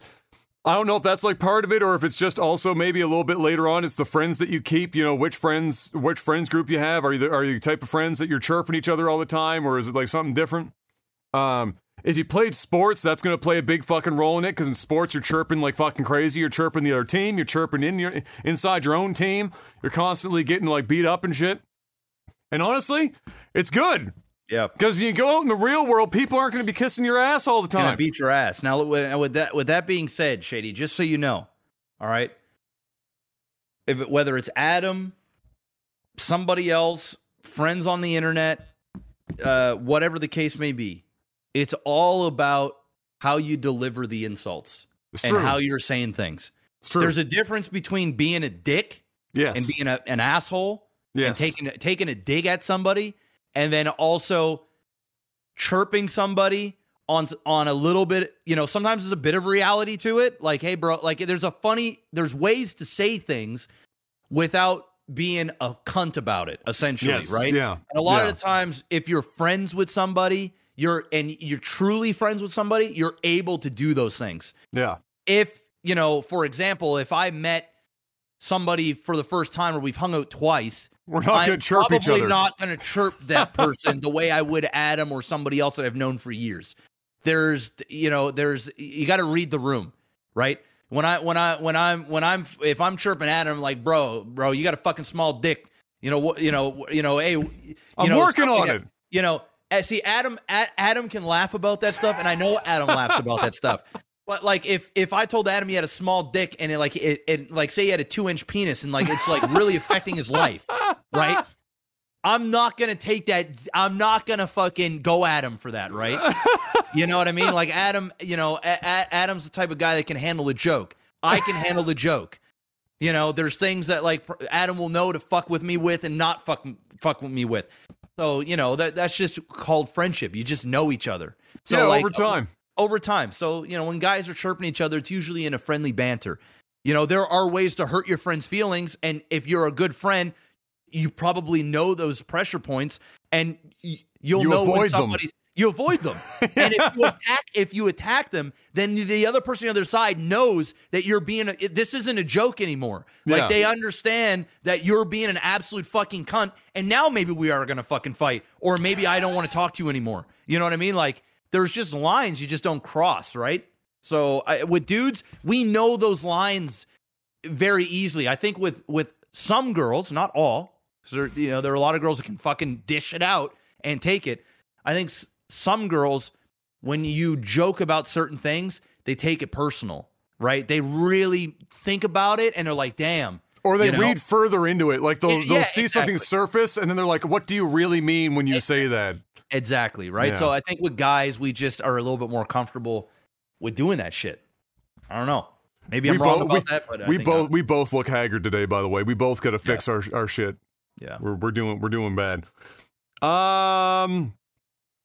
If you had to choose between American Thanksgiving or Canadian Thanksgiving, which one do you pick and why? I mean, it's basically the same thing, but I'm going Canadian because it spreads it out a little bit more between Thanksgiving and Christmas. Christmas, yeah. American Thanksgiving is like on the doorstep of Christmas. Yeah, 1 month away, you're going to eat turkey and ham and shit again, and all those festivities and shit. Like, you got to spread that shit out. Nobody needs to see their extended family twice in 4 weeks. Yeah. Turkey meat, light or dark? White. If I'm going gravy, it's white. If I'm not feeling gravy, I go dark meat. I fucks with that. Yeah. I think you're right on that one for me too. Because, dark meat is a lot more juicier. It's got flavor. It's next to the bone. It's got flavor as well. White meat can be dry, or a lot drier than, say, the dark meat, because dark meat, you're usually getting like the drumstick or the wing. Yeah. The white meat's the thigh. It's you usually want to have a nice gravy or some sort of sauce to like kind of dip that shit in. Yeah. So yeah, I'm kind of with Adam on that. Last question coming from Volkus. Building off of last week's question, what's the craziest merchandise you guys have had or had suggested to you?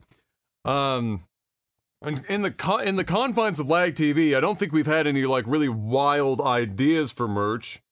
I know that the most hilarious suggestion or craziest suggestion we got was to do a Blu-ray compilation of all of the When Cheese Fails seasons. Like, put them all and print them onto Blu-ray and sell Blu-ray copies of these things. And like, I think some people thought that we had super high resolution versions of all of these games laying around in an archive somewhere. No. The answer is no. It's on YouTube. It's on YouTube. That's where it's at. And if they remove them, they remove them. They're gone.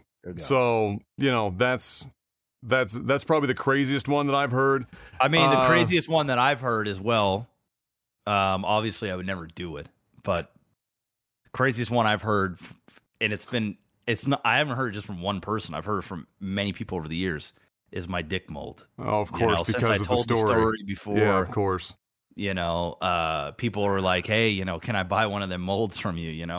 Make it a little bit of a merch." You know what I'm saying? I'm like, bro, nah, I ain't doing that. Funny enough, you got to give them props for having the fucking nuts to ask that question. Yeah. Funny enough, I was in a sex store there. What, about a month ago or whatever? Don't ask. But no Mariah Carey at the time. No Mariah Carey. But I was in the sex store, right? And they had some of these more mold your own dildos. It passed through your mind. Well, not the merch. No, but just for the sake. I was gonna. They were expensive. It was like $149. How? And I was for the jokes. I was gonna buy one. Oh God! And then show it on the stream. But I said, you know what? That's gonna get you banned. Yeah, that is probably the worst idea.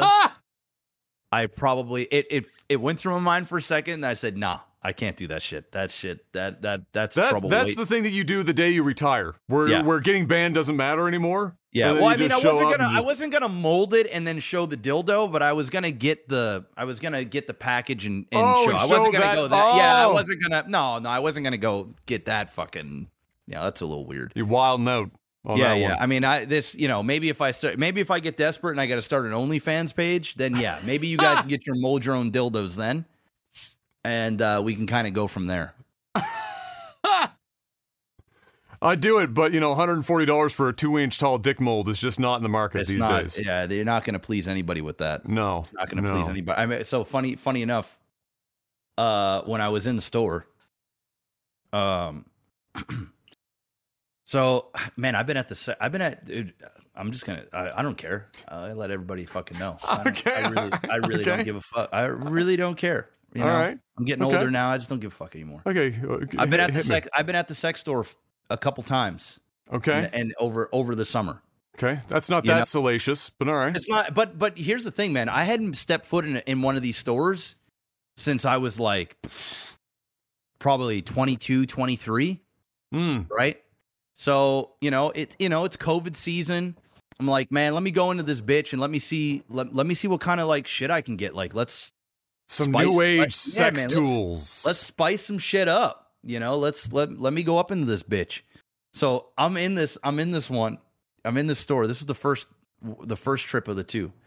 And man, my fucksometer. I remember the first time I went into one of these stores, man, I was embarrassed. I was like, oh man, fuck. Like I don't want to be in here. And the people that work at the place, they come up and they're like, hey, can I help you find anything? Yeah, exactly. Right? And they're nice, they're friendly, they're in there all the time, they don't care, they're not judging. But like in the back of your mind, you're thinking like, oh man, like, they're gonna know whatever. And and they're very nice, like they don't assume anything. So like, the girl asked me like, hey, they always say like you and your partner. And they're like, okay, so like, is it he, she, both? What, they'll like kind of ask you these questions, like trying to help you out, like with the things you're trying to find. So anyway, I'm talking to this girl and I tell her sort of the stuff I'm looking for, right? And I won't get too detailed because you guys don't need to know about the shit I'm buying. But I go in there and I start saying, hey, this, and I don't give a fuck. Like I went in there and you're already kind of anonymous because you got a mask on and shit now. So like half your face is kind of covered and shit. But, so anyway, I'm sitting in there and they take me over to this area and they start showing me these things. Right. And then there's a couple in there and they're over in another section where all this bondage and stuff is. And this guy, this dude, man, he was getting worked up inside the shop. So like he was like getting all hot and bothered in the shop. He was getting hot and bothered in the shop. So his girl is like looking at the stuff and she's like, hey, do you like this and like that? And I'm kind of like, I got this girl beside me that works there that's like yapping in my face and showing me these different things. And I'm trying to like, I'm eavesdropping this conversation over here. Right. And I'm like, okay, I got it. I'll take a look. So she goes off and I'm like listening. And shit was getting fucking weird, bro. This girl was like, yeah, she's. I don't even know how much of this I'm allowed to fucking say on Twitch, but I'll say this sort of the PG thing. She's like, yeah, if I get this, I stick this in my mouth, and it's got this thing, and he's like, yeah, and then he starts caressing her leg and stuff, like. He starts caressing his leg, and he's like, "Yeah, I got 2x4s in the backyard." And I'm thinking to myself, 2x4s? It's the most random shit ever. He's like, "I got 2x4s in the backyard." I'm like, I'm thinking to myself, what the fucking shit. And these two are like, they're not, I'm just gonna say it. They're not young. No, they were youngish. They were like, probably in their early 30s, late 20s. Okay, all right. But they were off, like. Way they were dressed, the way they were talking, like there was they were off. They were just out there. Well, I mean, they were getting hot and heavy inside of the store in public, so I mean, you're already They were out there, right? And it started getting weird, man. Like the dude was getting worked up, and they started. Anyway, I don't want to say.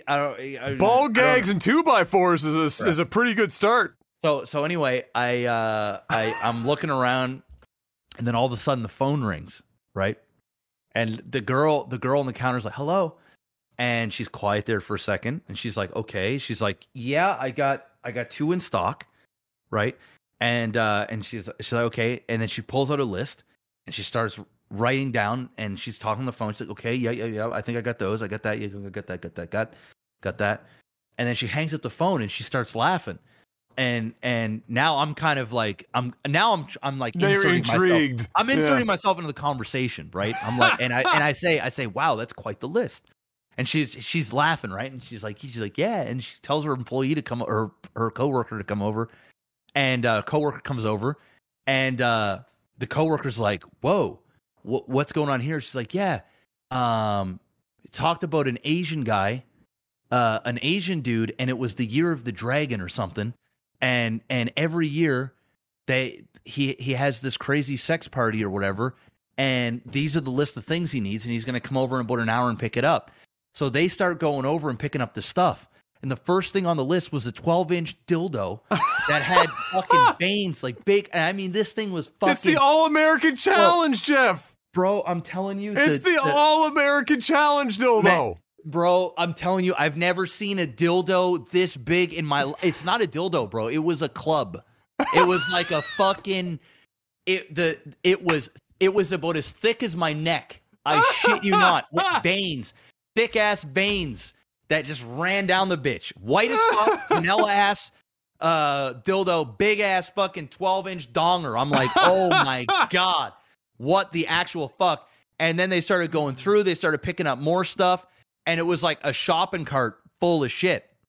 So anyway, I end up leaving, and I go back to the shop like weeks later, and I'm back in the shop, and the same girl's there. So I had to bring it up. Of course. And I said, "Hey, the last time I was here, you had this big, this big list," and we were all laughing, like we were laughing at this big ass dildo, and it's supposed to be this like This Asian guy. His name was Dave. I'm like, what the fuck? Right? I'm like, what? Dave, the Asian guy. I thought for sure, and they thought as well for sure that it was a prank call. She's like, we get prank calls all the time. People calling, just trying to be funny, asking this, and this because of sex store. Yeah. And she said 5 minutes before they closed, Dave comes in, right? He comes in. She said it was a small, short little Asian guy. He comes in. He's like, you got the deal. He's like, you got the big guy. She's like, yeah, we got it. Bought all the stuff. It was over $1,000. She said his order was over $1,000. Holy shit! It was over $1,000, and he was nothing but smiles, and he bought it out. She's like, I thought for sure it was fake. And there's a lot more to it, but I don't know what I can say and what I can't say on Twitch. Oh my Lord. But it was an interesting couple trips into the sex store, to say the least. The couple, man, when they went, I wasn't there long enough to see what they bought, if anything, but they were ready. It sounded like they went to Home Depot after. They might have. See, I had 2x4s in the back. I'm like, what the fuck? Like, that is the most random shit I've ever heard in my life, dude. He's like caressing her leg. He's like, yeah, and I got 2x4s in the backyard. Okay. Okay. All right. Okay. It's getting real. Dave got real. Dave, the Asian guy. Oh my god! And then Dave showed up and bought a baseball bat. Bought a baseball bat. Bought a club. The shit was thicker than baseball bat. Holy shit! Yeah, man.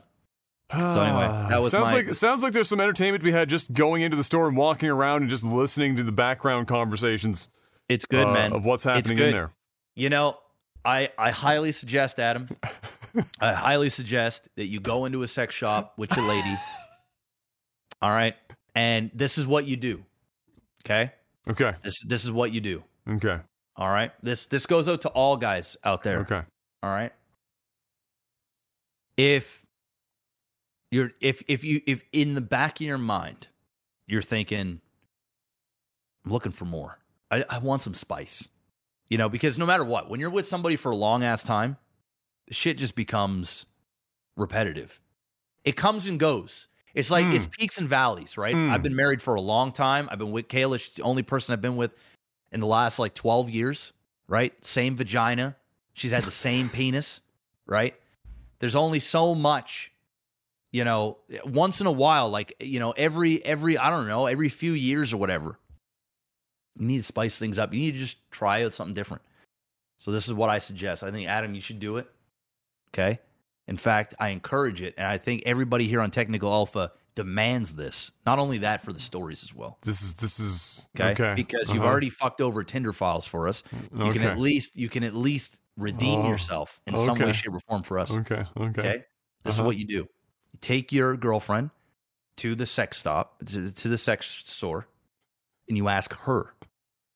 If there's anything here you're interested in, anything here you like. And I'm telling you, what the girls will do is, maybe in the start, they might be a little, depending on where your relationship is, right? Because have you taken Kayla into this sex shop yet? I haven't. Okay. I haven't personally, but Kayla will tell me, right? That's the difference, right? Kayla, I went there on a mission. You know what I'm saying? Like we can kind of like say like, hey, we're kind of open like that. We've been together for a long time. But like, if you don't have that type of relationship where it's like, yeah, you might be having some sex, things are okay, they're fine, but you want to spice things up, take her in there, and she'll lead you, and you'll see what's really on her mind. You'll see the things that are manifesting in her mind. Sometimes you just need to open that door, let her go in. You know what I'm saying? Let her choose. She was breathing a little bit heavier when we were walking around the Home Depot in the lumber section. So you never know. It's possible. It's possible. Or she'll be embarrassed and backfire horribly. I don't think so. Because listen, if you ask you don't just drive to the store and walk in there, right? You can't just you can't throw them. You can't just do that, right? You can't like blindfold them. We're going to somewhere special, and then like take off the blindfold and it's like, ta-da! Buy some toys. You got to have this conversation. Like, hey, have you ever been in one of these stores? You want to go and see what they got? Maybe there's something that we'd be interested in trying out. If they're receptive, take them in there, and they're going to tell you about their fantasies, whether it's clothes, toys, fucking whatever. They're gonna tell. And they got something cool in there that I was gonna buy. Next time I go in there, I'm gonna buy it. Okay. You know what, Adam? I'll do it if you do it. It's probably not going to happen. Okay. But hey, and for no other reason than M is like super vanilla, and she doesn't need anything else to. All right. How about this? Okay. How about this? We're really bent on this. Okay. All right. Christmas time. All right. Okay. I'll do it if you do it. Okay. In these stores. Okay. Okay. They've got surprise bags. They're $50. $50 surprise. Okay. They're fairly sized big bags. Okay. Okay. And inside they've got little different toys and little different things. It's a mystery bag. You don't know what you're gonna get. You just don't know what you're gonna get. I was intrigued. I even tried to peek inside. Couldn't see nothing. It was well shut, kept. One thing we know isn't in there. It's the 2.5 foot long, 5-inch. It's definitely wide dildo. That's it. It wouldn't fit. Hey, if you do it, I'm gonna do it. Get the mystery bag. Can you imagine me going in there and buying a mystery bag in the sex shop, bringing that home here, and trying to keep that under wraps in Jan Morehouse's house? Yeah, it's probably not going to fly. And then we're on stream, and I'm pulling out random sex toys. Can you imagine how awkward that conversation's going to be afterwards? That'll be weird. It was just for the podcast. It was, it's just for the podcast. It was for the entertainment. All right, when you guys move out, okay, all right, and you get your own damn crib, then it's happening.